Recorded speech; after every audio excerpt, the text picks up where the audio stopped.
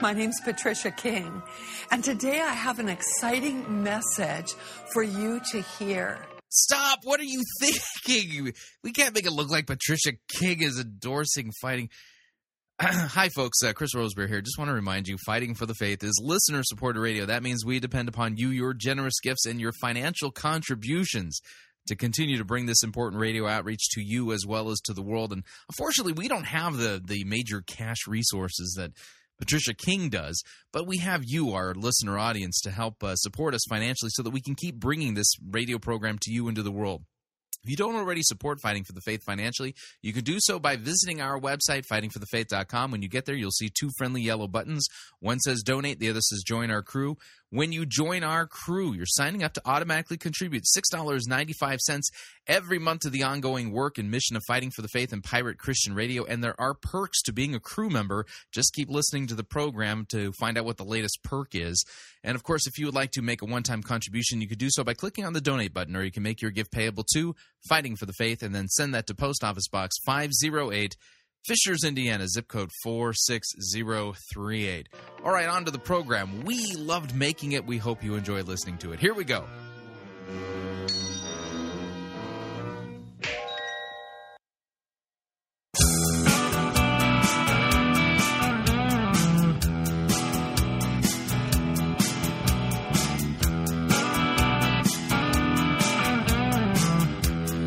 It's time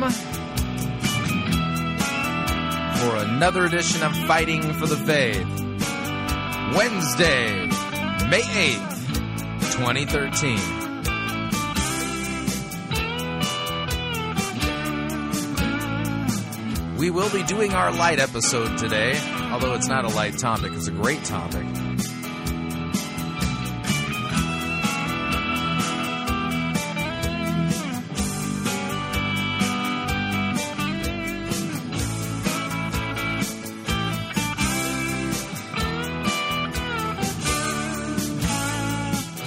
Thank you for tuning in. You're listening to Fighting for the Faith. My name is Chris Roseborough. I am your servant in Jesus Christ, and this is the program that dishes up a daily dose of biblical discernment, the goal of which, help you to think biblically, help you to think critically, help you compare what people are saying in the name of God to the Word of God. No shortage of crazy things being said out there.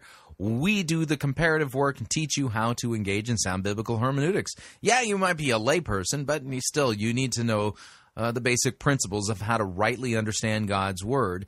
And we do teach you this by giving you real-life examples in the here and now from major teachers, preachers, authors, and folks like that. And oftentimes, more than often, we find that many of the most popular preachers and teachers out there, well, they're not rightly handling God's Word, and the message they're bringing us is not actually sound biblical orthodoxy. Well, it's more like a theology of their own making. Now, once a week we do a light episode of Fighting for the Faith. Not that the topic is light. Usually the topics can be a little bit weighty. But we do a singular topic, and I usually hand the microphone over to somebody who's an expert in the field. Although from time to time now, I guess I've turned the microphone over to myself as I play some of the lectures that I've been giving different parts of the country. But that's a different story altogether. So what we're going to be doing today is we're going to be continuing working our way through. This will be the last installment of the kind of mini-series of lectures presented by Dr. Michael Horton. Tripped over my tongue there.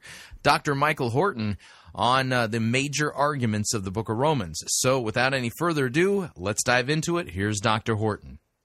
You can't do this with every book of the Bible. You can't even do this necessarily with all of Paul's epistles, but you certainly can with Romans. You can see 6 big arguments, and for the most part, they're so obvious that your headings there that you find in your ESV or your NASB, whatever version you have, pretty well mark out where these shifts are in the argument.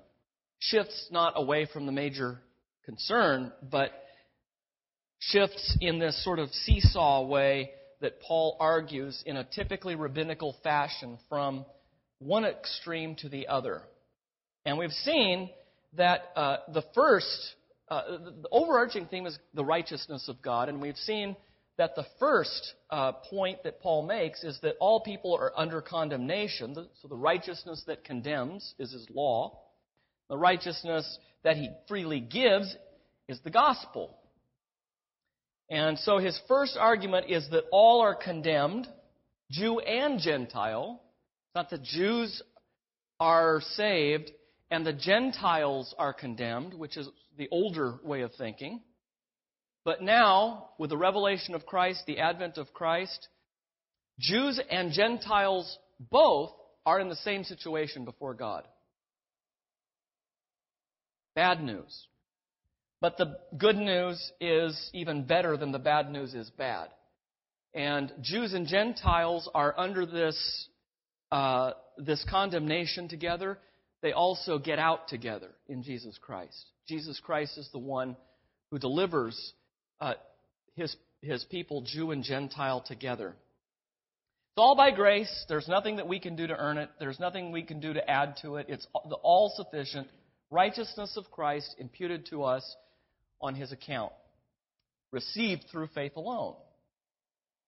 In fact, the more we sin, the more grace abounds. Oh, terrific. I like that. So should we sin that grace may abound? Heaven forbid. And now, this argument that we saw last week, the relationship between the indicative and the imperative. Indicatives are statements of fact. Imperatives are commands that arise as a result. The indicative here is not only that you are justified in Christ, but that you are holy in Christ, and that you are a new person in Christ, a new creature. That you have been inserted into Christ's death, burial, and resurrection in baptism. And therefore, you are no longer what you were. Wow, really? No longer what I was. So I can stop sinning. Well, let me tell you my story. Romans 7. I find that even though this is true of me, I don't respond faithfully to the imperatives that arise out of these indicatives.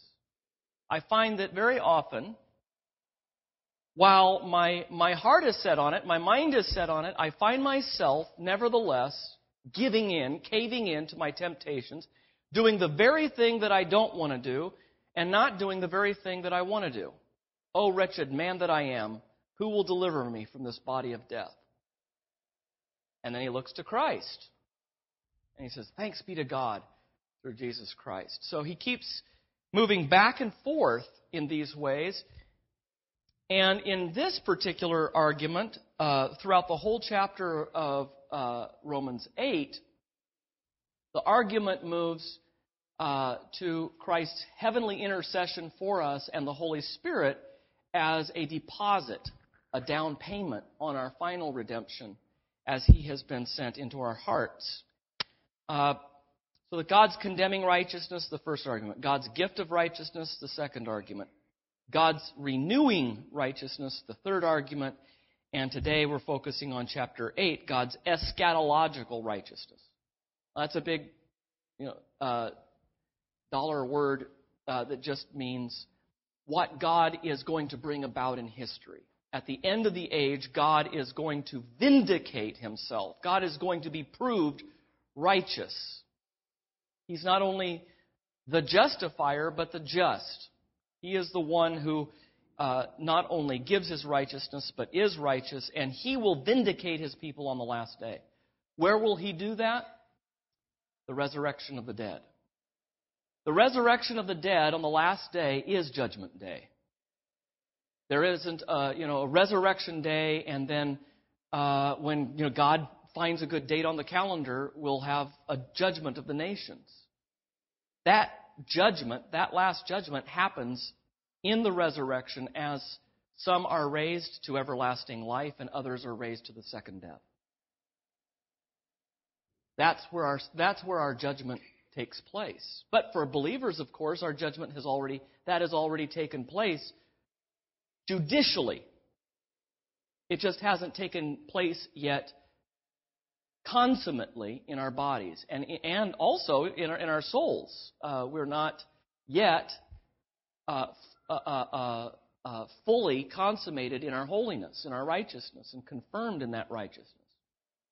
Still struggling with sin. But God will vindicate Himself on the last day, and He will vindicate His elect on the last day. He will show that not only are the elect just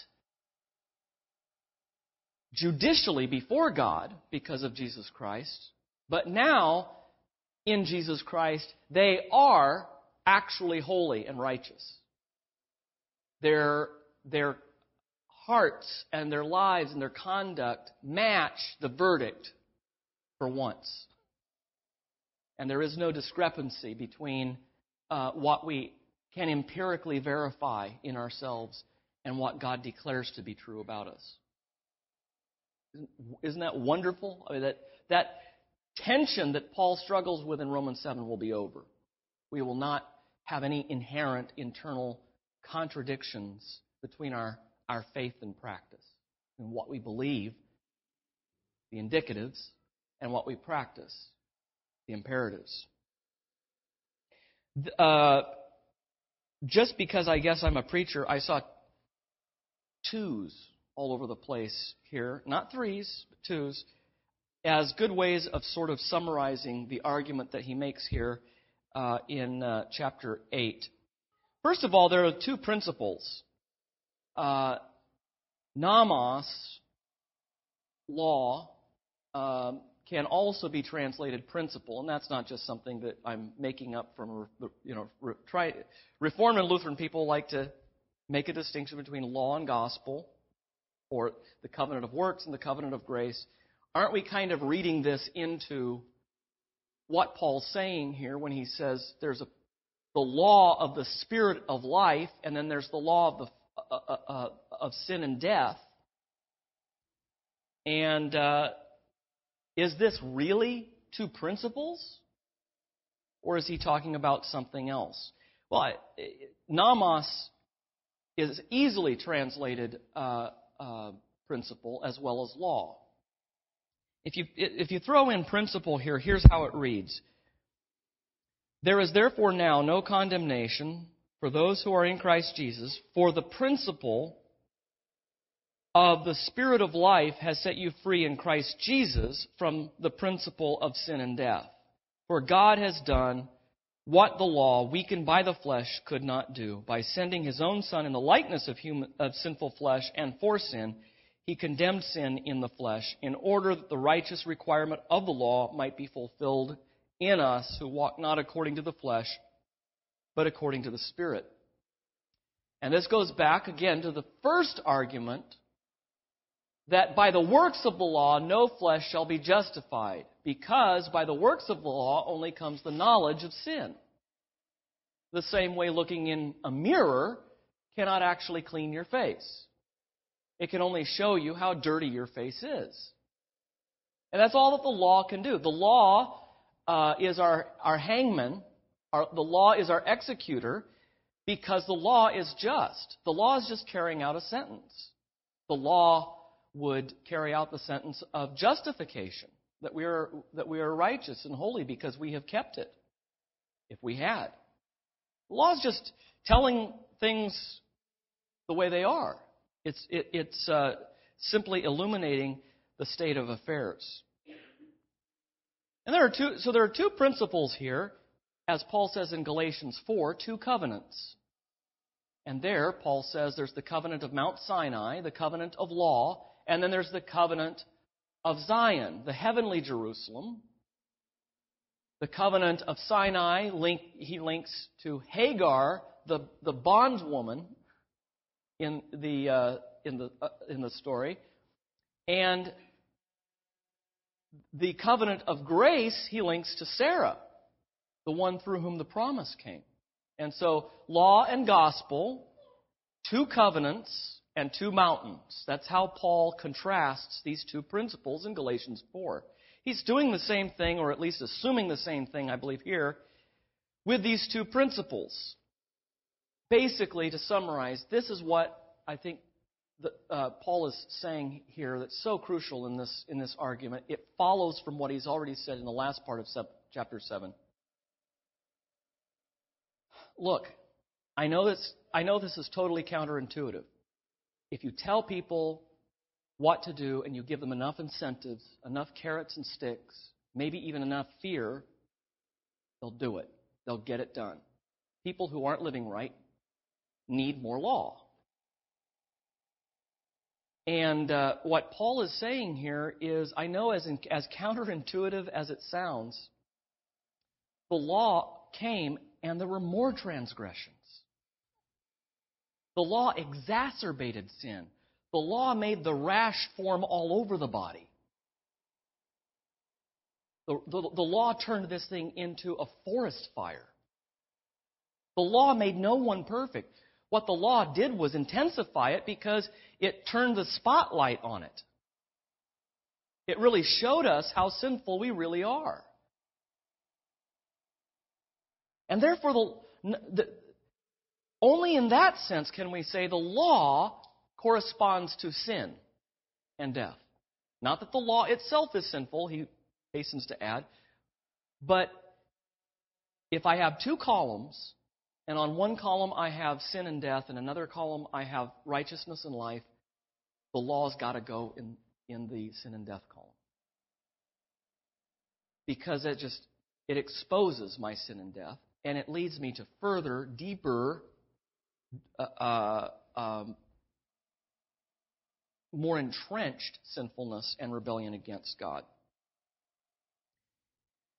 And so the real question is not, does holiness matter anymore for the Christian? The question is, how is holiness really possible? It isn't possible. Even practical personal holiness in the Christian life is not possible according to the principle of the law as the basis for the covenant. Well, then let's get rid of the law. No, Paul doesn't say let's get rid of the law. What Paul's arguing here is the law as a principle, in other words, the law as a covenant. The law functions very differently in a covenant of works than it does in a covenant of grace. In a covenant of law functions as the basis for justification. Do this and you will live. Fail to do it and you will die. Don't you know, Paul tells the Galatians, those who are trying to be justified by the works of the law haven't really read the law. They don't really know what it requires. You who glory in your circumcision, don't you know it's circumcision that requires you to do everything that's contained in the law under the threat of death? That's how the law functions in a covenant of law.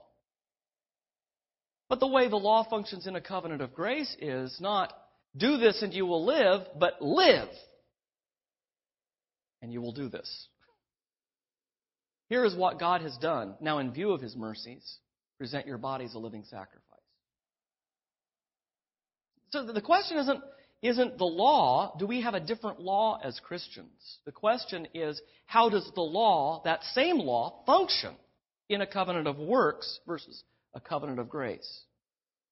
Well, it condemns in the one, and it guides in the other. And so the Apostle Paul says, there are not only two principles at work here, there are two ages at work here. There is the present evil age and the age to come.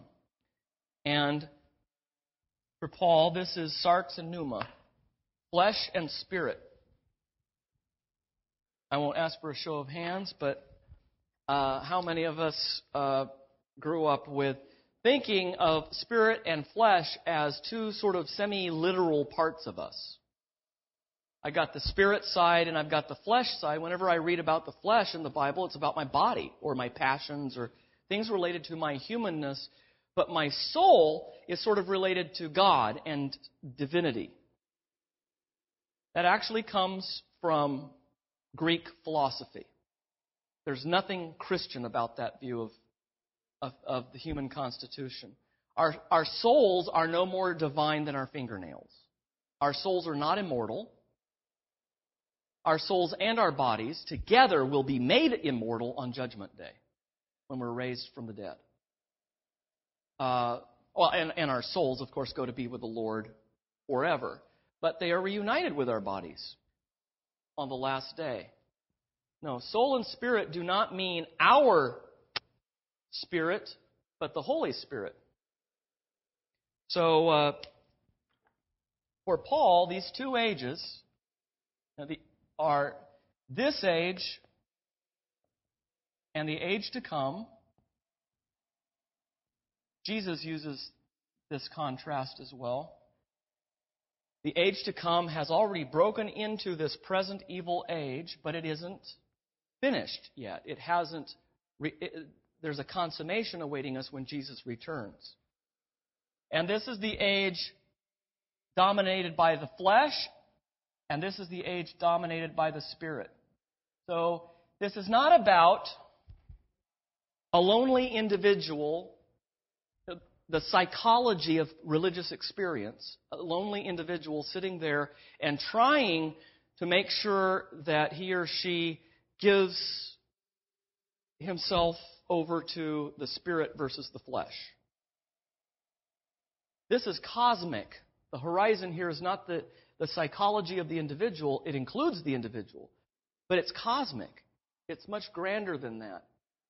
This, for Paul, means this age, with all of the powers and potentialities it has, all that this age can accomplish, all that can be accomplished by our own willing and running.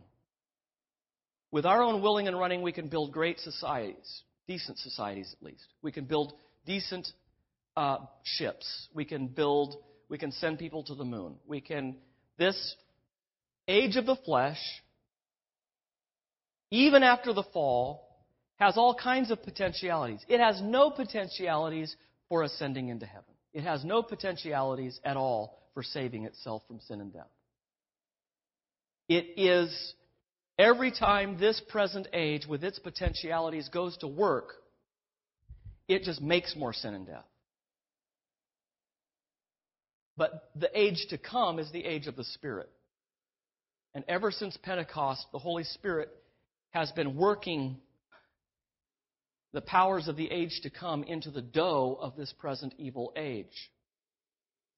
And it starts with no condemnation. So Paul says, it starts out with, there is therefore now no condemnation. There are basically two religions in the world. One that says that condemnation is, no condemnation is a goal toward which we're headed, and a religion that says no condemnation is the origin from which we travel. In Latin, if you're interested, this is the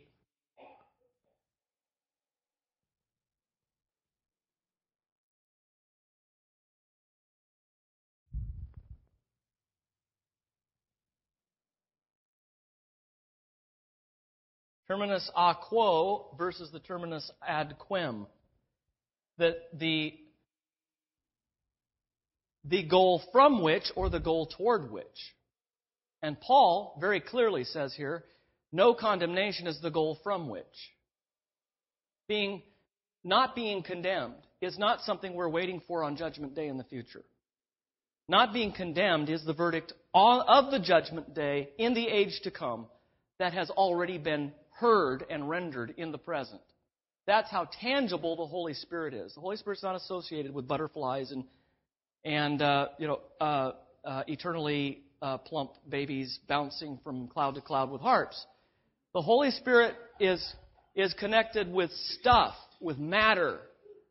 The Holy Spirit makes things happen in the real world, not things that go bump in the night. This is the Spirit has brought our justification from Judgment Day to the present this morning.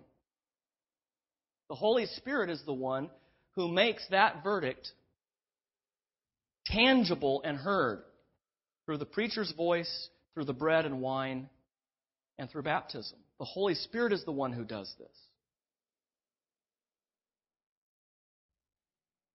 And so Paul says, because the Holy Spirit indwells you, you no longer belong to this category, you belong to this category. There is no such thing as a carnal Christian. There's no such thing as a Christian who's somewhere in the middle here. Every Christian has been transferred from this category to this category, and yet continuing to suffer. Spiritually, physically, in every other way. That's because we live at this intersection, this collision, not just intersection, this collision of the two ages. It affects our souls and bodies, it affects our minds, it affects the totality of who we are. But you are not in the flesh, Paul says in verse 12, but in the Spirit. You are not in the flesh, but in the Spirit. Verse 9. If, in fact, the Spirit of God dwells in you, anyone who does not have the Spirit of Christ does not belong to Him. But if Christ is in you, although the body is dead because of sin, the Spirit is life because of righteousness. And then I think this is the sort of thesis statement for this chapter, for this argument. If the Spirit of Him who raised Jesus from the dead dwells in you, He who raised Christ Jesus from the dead will also give life to your mortal bodies through His Spirit who dwells in you. That is great news. What this means is, Christ is the first fruits of those who sleep. As Paul makes clear in 1 Corinthians 15 especially, there aren't really two resurrections. Jesus' resurrection on Easter and our resurrection on the last day. It's one resurrection. Our head just happens to have been raised before us 2,000 years ago. He's the first fruit of the whole harvest. And we are a part of the same resurrection. That's why He is the head of a body. He is the first fruit of the harvest. The exactly same resurrection, or He's not our head. He just is the first to be glorified. And as the King goes, so the kingdom. We know already what the whole thing is going to look like because we see Christ glorified at the Father's right hand. But how do we know we participate in that? How do we know we share in that? And Paul says here, because the Holy Spirit has been given to you as a down payment. You know, like you used to give a coat in a law court just to make sure you'd show up. That was like bail. To make sure that you would show up for court, you'd give the court your coat, your jacket, cherished, precious possession. The Holy Spirit is Jesus' coat. You will be assured inwardly, even as the Word and the sacraments assure you outwardly. And you will cry out, as I have during my whole ministry, not to God merely as sovereign, not to God merely as creator, not to God merely as redeemer, but Abba, Father, Daddy, Daddy, in the most cherished form of address imaginable. And because of that, he can say finally, as I must say finally, I consider the sufferings of this present time are not worthy with the glory that will be revealed in us. It's not what's happening right now. It's not have all the glory here and now. It's that you can't compare the sufferings we're going through now to the glory that will be revealed in us. I got to just throw in here, contrast that with the message of someone like Joel Osteen who says, the best thing, that if you just follow these steps, these principles, I'll tell you what happened to me, because I have the favor and blessing of God on my life for following these principles. I got a great parking space. I got bumped up to first class. I got the best seat in a restaurant. That's it? That's it? Paul says, I consider that the sufferings of this present time are not worthy to be compared with the glories that will follow. Because that's the pattern that Jesus took. In Peter, 1 Peter, it says, the prophets foretold the suffering of Christ and the glories that would follow. We're following His pattern of humiliation and exaltation. The cross and then glory. And the Holy Spirit is the one running interference between these two ages. The Holy Spirit is the one who is the author, the consummator of the age to come, who indwells our hearts now. The one who will raise our bodies just as He did Christ's lives within us. And He's Christ's coat. We know by the presence of the Holy Spirit in our hearts that we are children of God. And that we will be raised bodily at the end of the age.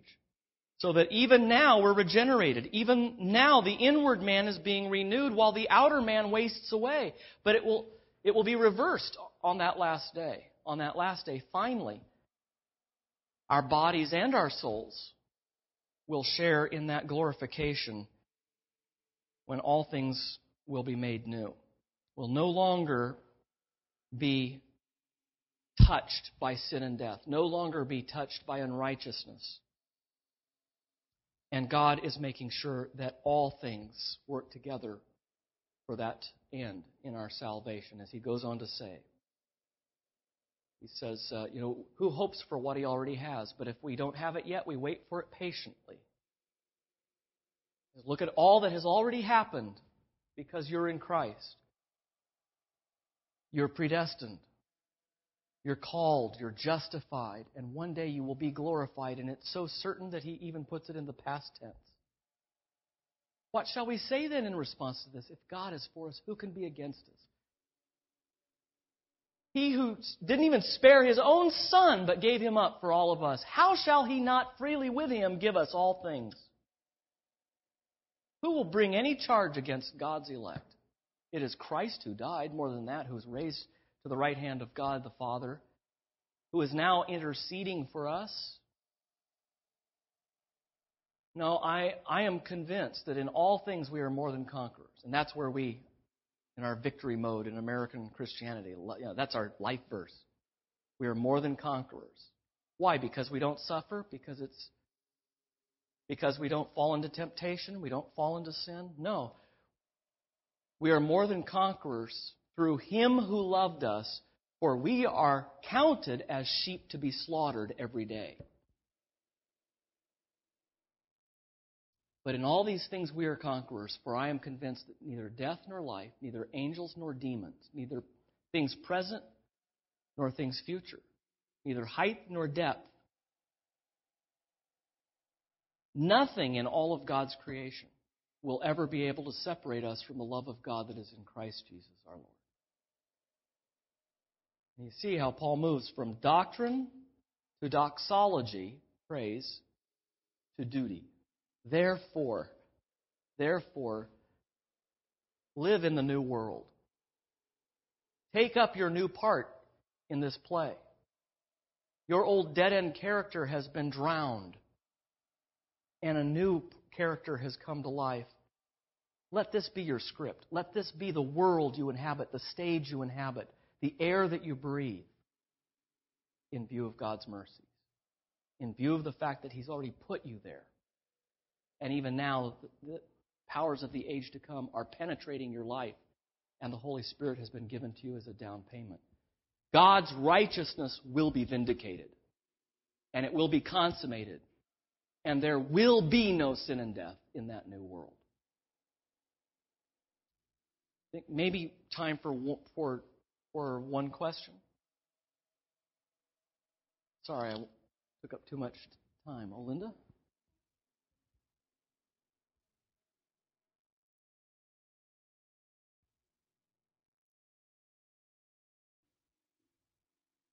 Right?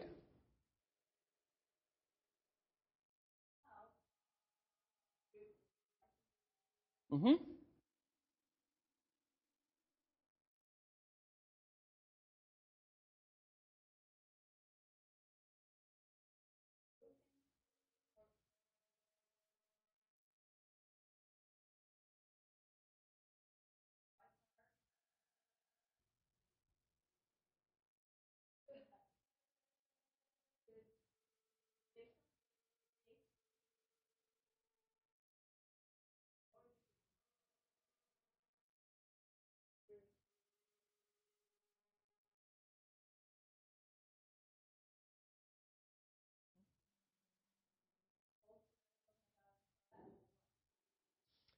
let me see if this answers your question. I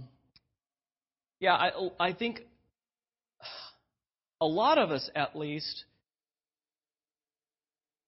were raised thinking that what Paul is saying here is, be sure you're one of those who walk after the Spirit and not after the flesh. But that would be an imperative, and the Greek mood itself doesn't allow us to take it as an imperative. It would be in that mood if it were an imperative. It's not. It's in the indicative mood. It already tells us that he's not telling us to do something. He's telling us what has been done to us and for us. He says, in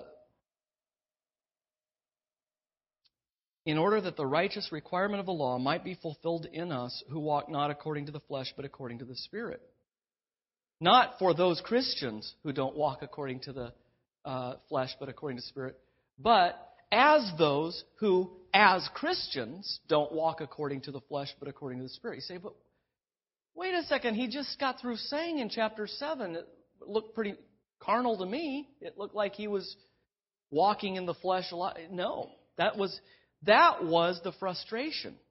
The frustration was that he is definitively a new creature in Christ, and yet chooses to give in. He so often gives in to temptation and sort of these routines that were once a part of his old life. But it's not like you've got one nature inside of you and another nature inside of you. It's that we have one person. We are one person defined by the age to come, and yet still not delivered from the effects completely of Adam's guilt and corruption. Okay, I'll make sure I leave more room for questions next time. And we'll get to one of the most vexing arguments of Romans next time.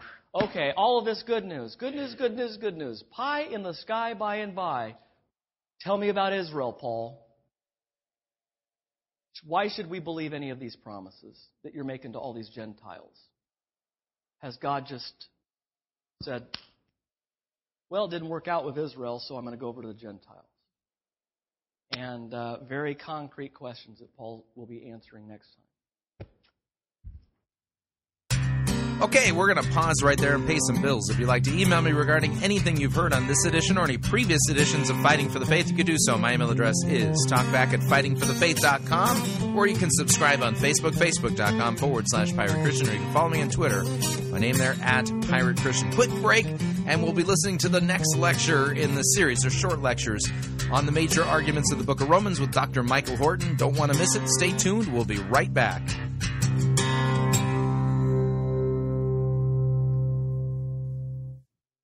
Jesus did not die for your 401k. You're listening to Fighting for the Faith.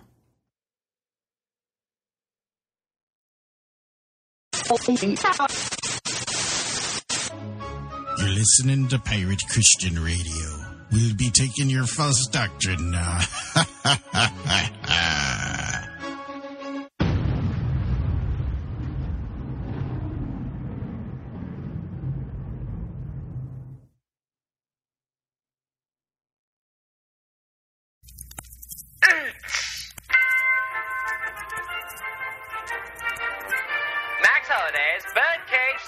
Presents Church Day Select.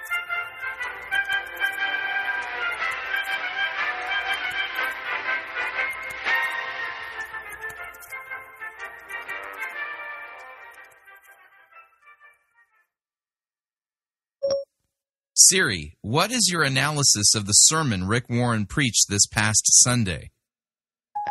Let me think about that. Here you go. Rick Warren quoted 15 Bible verses out of context using 11 different translations and paraphrases. Even an iPhone utilizing artificial intelligence is smart enough to know that there is less than a 1 in 10,000 chance that Rick Warren was preaching the truth. Siri, can you explain your analysis of Rick Warren's sermon to somebody who is a fan of Star Wars? You have a greater chance of successfully navigating an asteroid field than you do of hearing Rick Warren accurately teach the scriptures. Have you ever prayed a sun stand still prayer? Why would I do something as silly as that? The story of the sun standing still in Joshua chapter 10 is not about prayer. Looking in Joshua chapter 10 to learn how to pray is like asking your Macintosh to teach you how to use Windows 7. What do you think of Joel Osteen's sermons? Is this a joke? No, this is not a joke. I'd really like to know what you think of Joel Osteen's sermons. Words like junk food, cotton candy, and cancer-causing artificial sweeteners come to mind.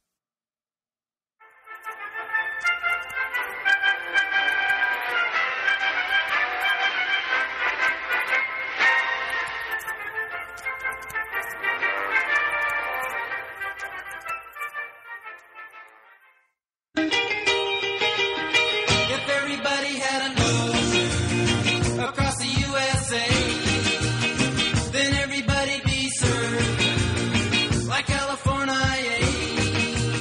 You'd see them wearing their baggies, Warachi sandals too, a bushy blonde hair, serving USA.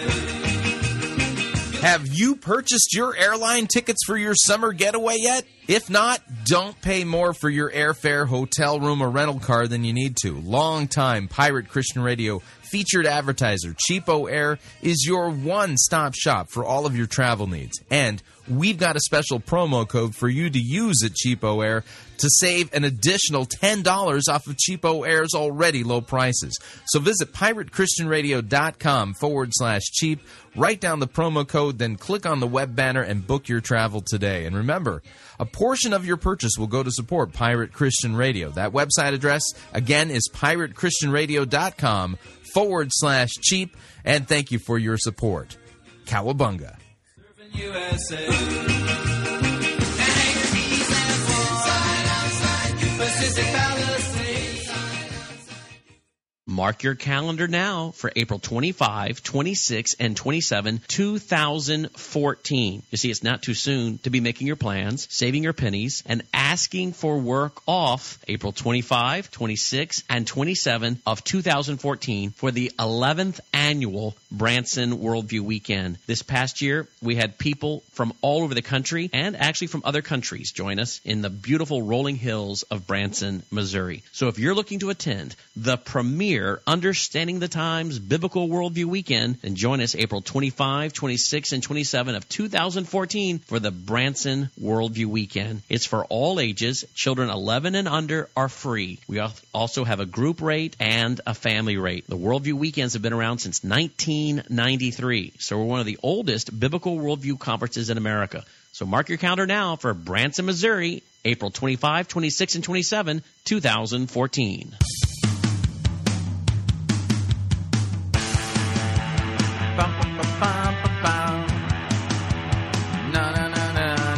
All right, we're back.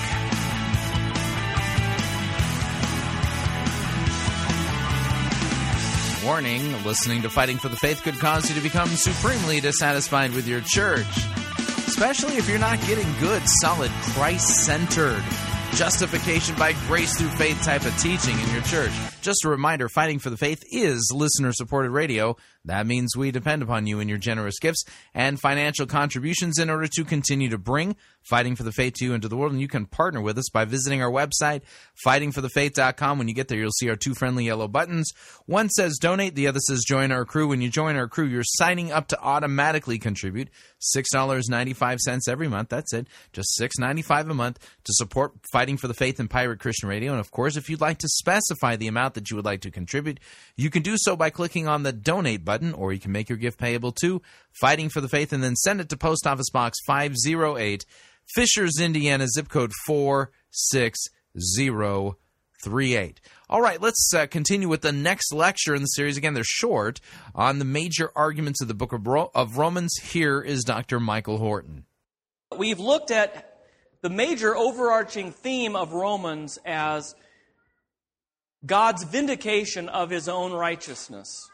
That really this whole epistle is about God's righteousness and God's vindication of His righteousness. In Greek, vindication and to declare righteous are really the same thing. Vindication is declaring righteous. So when God vindicates His own righteousness, He is in a real sense justifying Himself. And the epistle to the Romans is not just about how God justifies the ungodly, but about how God justifies Himself to the ungodly. And chapters 9 through 11 are really focusing on that aspect of justification. We've heard a lot about God justifying sinners, God being both the just and the justifier of the ungodly. But in this argument, we hear about God justifying Himself before the criticism that He has not been faithful to His covenant promises. Now you can see that this would be a very understandable question that people would have. Paul, appreciate all of the nice things that you've said about how people can be saved apart from works, by grace alone, through faith alone, in Christ alone. My wife has another baby. What is that? What's going on? I don't have my glasses on. What? Okay. I guess... Yeah. Well, I guess I'll find out about it later. So back to Paul. God's vindication of Himself in covenantal history comes up as a theme because He has said all of this wonderful stuff about how He justifies the ungodly. And the Jews and the Gentiles together are all ungodly. And they can only be justified by an imputation of Christ's righteousness while they are themselves inherently guilty. Those whom God predestined He called. Those whom He called He justified. Those whom He justified He glorified. What shall we say then in response to all of this? If God is for us, who can be against us? What can separate us from the love of God which is in Christ Jesus? Neither death, nor life, nor angels, nor demons, nor powers present, nor powers in the future. Nothing can separate us from the love of God which is in Christ Jesus our Lord. And everybody's just ready to go home on a full stomach. And then he says, now you're going to say to me, this is pie in the sky because God has been unfaithful to the Jews, so why should He be faithful to the Jews and the Gentiles together in one body now? Does this mean basically that God has gone to plan B? As, for instance, dispensationalism teaches. Dispensationalism teaches that God brought the kingdom to Israel. Israel rejected the kingdom, and then He went to the Gentiles to offer the kingdom more generally. Is that what's happening here? No. No, Paul says, let's go back to the history of Israel and explain what's going on here. So God is really on trial. God allows Himself to be put on trial in Romans 9 through 11, just as He has put humanity on trial up till now, chapters 1 through 9. The dilemma here is seen in the key, what I take anyway to be the key verse in verse 6, but 9:6. But it is not as though the word of God has failed, for not all who are descended from Israel belong to Israel. And not all are children of Abraham because they are his offspring, but through Isaac shall your offspring be named. That means that it's not the children of the flesh who are the children of God, but the children of the promise are counted as offspring. That's the heart of the argument of chapters 9 through 11. What they had done, basically, what the Jewish Christians had done, to some extent, following their Jewish compatriots according to the flesh, what they had done was to confuse Zion and Sinai. Zion, the heavenly Jerusalem, with Jerusalem, which is below. One place where Paul talks about this very clearly is in Galatians, with his analogy or allegory of two mothers. Tell me, you who desire to be under the law, he says in chapter 4, verse 21. Do you listen to the law? For it is written that Abraham had 2 sons, one by a slave woman and one by a free woman. But the son of the slave was born according to the flesh, while the son of the free woman was born through the promise. Now this may be interpreted allegorically. These women are 2 covenants. One is from Mount Sinai, bearing children for slavery. She is Hagar. Now Hagar is Mount Sinai in Arabia. She corresponds to the present Jerusalem, for she is in slavery with her children, but the Jerusalem above is free, and she is our mother. And at that point in Galatians, as Paul was giving this allegory, you could imagine people saying, you missed Sabbath school a few times. I don't know what you're talking about there. You've got the story all wrong. Are you sure you studied under Gamaliel II? Do you really know? This is Jewish History 101, Paul. You are really messed up. No, Sarah is our mother. That was the whole point of the narrative there in Genesis 15 through 17. Sarah is our mother, not Hagar. Hagar's the mother of those Arabs over there. We are the heirs of promise. And Paul says, no, you've got to understand what's going on here. He says, now you are children of Hagar. Apart from faith in Jesus Christ, Jews are not children of Sarah, except ethnically.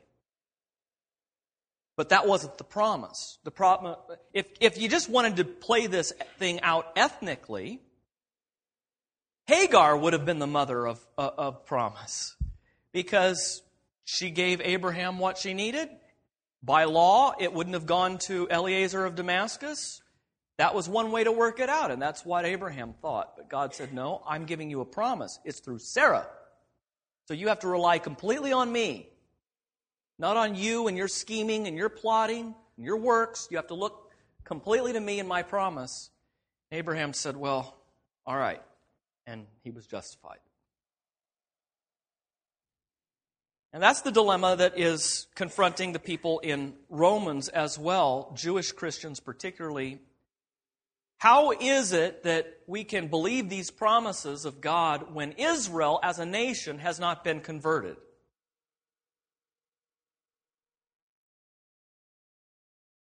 And Paul says, not all who are ethnically descended from Abraham are of Abraham. It's not that the word of God has failed. It's not that God has failed to keep his promise. It's not that the word hasn't done its job, as we heard in the sermon this morning, which quotes quotes from the passage that was being preached this morning about Pharaoh. God's word doesn't fail. God's word doesn't return unto him void without accomplishing the purpose for which he intended it. But he doesn't have the same purpose in every instance. And here, clearly, the purpose is to bring the elect to saving faith and to leave the rest in their own sin and misery, hardened in heart, and in fact, to further that hardening. I'm speaking the truth in Christ. I'm not lying. My conscience bears me witness in the Holy Spirit, he says in 9:1, that I have great sorrow and unceasing anguish in my heart. For I could wish that I myself were accursed and cut off from Christ for the sake of my brothers, my kinsmen, according to the flesh. They are Israelites, and to them belong the adoption, the glory, the covenants, the giving of the law, the worship, and the promises. To them belong the patriarchs, and from their race, according to the flesh, is the Christ, who is God over all, blessed forever. Amen. Paul is grieved in heart because of the massive unbelief of his kinsmen according to the flesh. But he says, as grieved as I am, and as much as I could wish myself to be cut off, if that would substitute for them, we have to reckon with the fact that God has always had a remnant. God has always saved people according to a remnant. Even his people Israel has been saved according to a remnant. When God called Israel and Judah out of exile and brought them back, he brought back a remnant. But we say Israel was restored in the land. But it was just a remnant. Much of Israel was left planting vineyards and intermarrying with pagans and so forth back in Assyria and Babylon. Most didn't want to come back. Didn't really feel like they had any connection anymore with the land of Palestine. But a remnant returned and reconstituted Israel. And now we have a reconstituted Israel in the person of Jesus Christ, who is Israel, and everything attached to him is Israel. He redraws the boundaries of Israel around himself. But it's not that God has failed to keep his promise. Far from it, God has fulfilled his promise, because the promise to Abraham was that through Abraham and his seed, meaning one, Christ, all the families of the earth would be blessed. If God just worked with the ethnic nation of Israel, with a conditional covenant, no one would be saved. But God goes back to the Abrahamic covenant, which was made 430 years earlier, and now brings that to pass because a greater son of Abraham has fulfilled the covenant of works, has fulfilled that law that was sworn by the people at Mount Sinai. The true and faithful Israel has fulfilled the law so that we can inherit the promises. And not just so that we, people in general, but we Gentile dogs can inherit the promise. We were outsiders. We were strangers to the promise. That history that he elucidates here is not our history. It has become our history because we've been grafted onto the vine. But this is a native history to the fleshly people of Israel. And we must never lose sight of that. We are the wild olive branches that have been grafted onto the vine, as Paul says later in this argument. Okay, that's the dilemma. The explanation you find in 9:6 through 10:21. The Word of God hasn't failed. Look at some of the examples. Same mother and father. One child elect, the other child reprobate. How do you explain that? Give you another example. How about Rebekah? When Rebekah had conceived children by one man, our forefather Isaac, though they were not yet born and had done nothing, either good or bad. So you can't base this on God's foreknowledge. God didn't look down and see that Jacob was going to be a good guy and Esau was going to be a terror, because in fact the opposite was the case. Mamas, don't let your babies grow up to be Jacobs.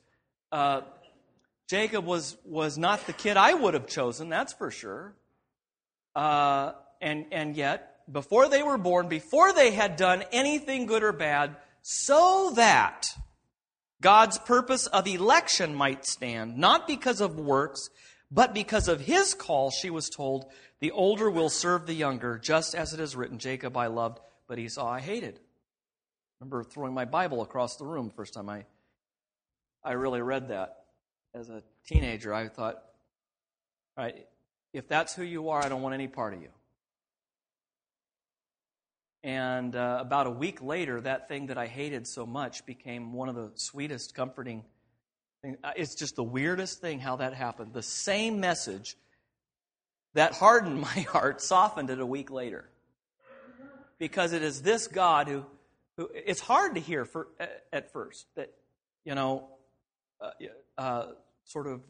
the Rolling Stone song, Get Off of My Cloud.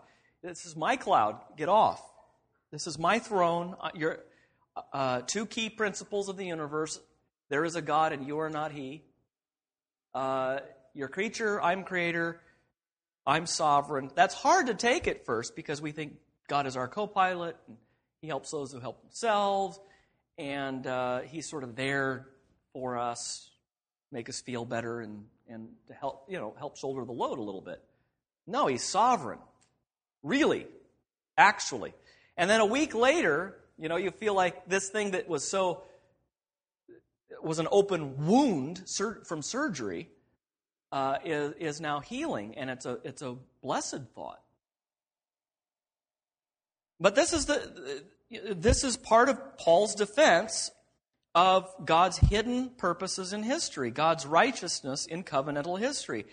What shall we say then? You know that Paul is doing the rabbinical thing whenever he says, well, what shall we say then? Or does this mean that? He's basically anticipating our line of questioning. This is a court trial. God's on trial in this chapter. We were on trial on the others, but God is on trial here. What shall we say then? Is there injustice on God's part? How can he get away with this? How can God choose one person and not another? Well, because one person had a soft heart. One person had a hard heart. One person was more open. One person was less open. Now, that's exactly not what he's saying. Is there injustice on God's part? By no means, for he says to Moses, I will have mercy on whom I will have mercy, and I will have compassion on whom I have compassion. So then it depends not on human will or exertion, but on God who has mercy.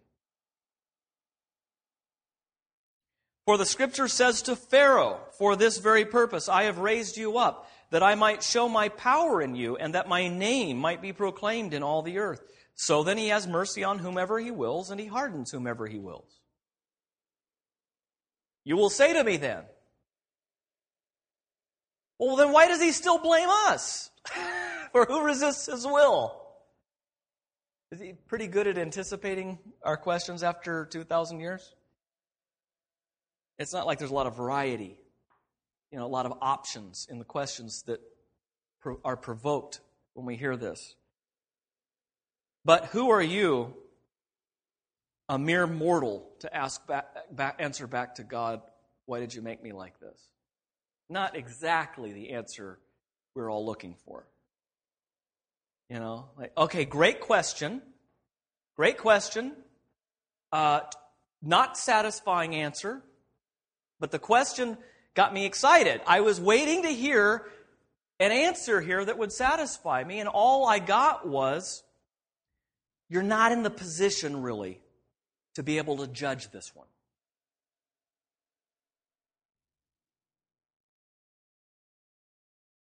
Will what is molded say back to its molder, why did you make me like this? Has the potter no right over the clay to make out of the same lump one vessel for honored use and another for dishonorable use? What if God, desiring to show his wrath and to make known his power, has endured with much patience vessels of wrath prepared for destruction, in order to make known the riches of his glory for vessels of mercy, which he has prepared beforehand for glory, even us whom he has called, not from the Jews only, but also from the Gentiles. Think of it this way. What if election weren't there? What would you have? You wouldn't have vessels of mercy. You'd just have vessels of wrath fitted for destruction. But reprobation, vessels of wrath, is there simply to highlight the greater magnificence of God's mercy in election. It's because of God's electing grace that anyone is saved at all.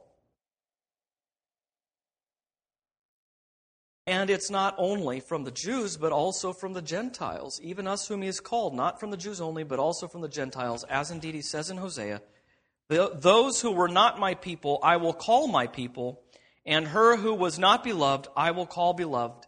And in the very place where it was said to them, you are not my people, there they will be called the sons of the living God.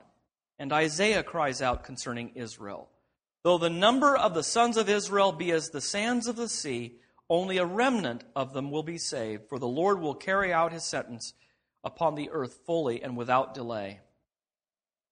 And as Isaiah predicted, if the Lord of hosts had not left us offspring, we would have become like Sodom and become like Gomorrah. Look at the option. Look at how things would have happened in Israel, the ethnic state of Israel, if God had not chosen some to be saved. Stop looking at this as, why isn't the whole nation saved? What would have happened if God hadn't chosen, if God hadn't elected, if God's grace hadn't come?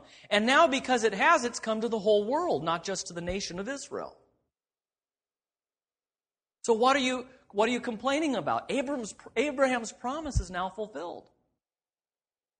In the seed, the child of Abraham, so that the blessings of God could come to the whole world.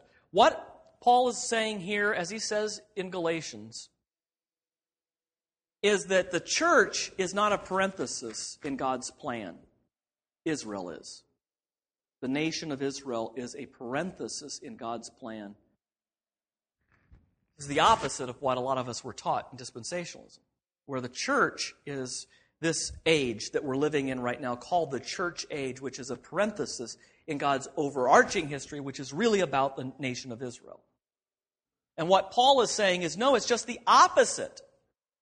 God has had His church in the Garden of Eden. God had His church when He called Abraham and Sarah out of Ur of the Chaldees from a moon-worshipping family. God has had His church in exile in Babylon and Assyria. God has had His church when they were being thrown to the lions. God has had His church in the darkest days of the Middle Ages. God has always had a church. He has not always had a nation. And now, Peter says, we have become a chosen nation. All of us, Jew and Gentile, together have become that chosen nation of Israel. Or, Peter adds, as Paul does here, where it was once said to them, you are not my people, they shall be called the people of the living God. That's how the purpose is worked out. That is how God Himself is justified in this purpose of election and justification. This is how it plays out. It's not just about, this plan of salvation is not just about how we get saved. It's not just about individuals and our individual salvation. It is about the cosmic courtroom where God is on trial, not just we. God is on trial for faithfulness to His covenant promises. And God condescends to prove His case in court, to defend Himself against the charge of inconstancy and unfaithfulness to His covenant promises. Where does that then leave Israel today? Don't have time to go into that this morning, so I'll do that next time. Let's pray. Father, we thank You that Your great and precious promises have remarkably proved faithful throughout history despite our unfaithfulness. That in fact, precisely because of our unfaithfulness, Your faithfulness has been proved, though put to the test, has shown itself to be greater than all of our sin. And Father, we celebrate Your righteousness this morning, that righteousness which is not just power, but power going in the right direction, power directed at always bringing about within history that which accords with Your good character, Your just and holy will. Help us, Father, to be so directed. Help us to understand Your purposes, at least as much as You have revealed them, so we too will celebrate Your righteousness in all the earth. We pray this in Christ's name. Amen. So what'd you think? Love to get your feedback. If you'd like to email me regarding anything you've heard on this edition or any previous editions of Fighting for the Faith, you can do so. My email address is talkback@fightingforthefaith.com, or you can subscribe on Facebook, facebook.com/Pirate Christian, or you can follow me on Twitter. My name there @Pirate Christian. Till tomorrow, may God richly bless you in the grace and mercy won by Jesus Christ and His vicarious death on the cross for all of your sins. Amen.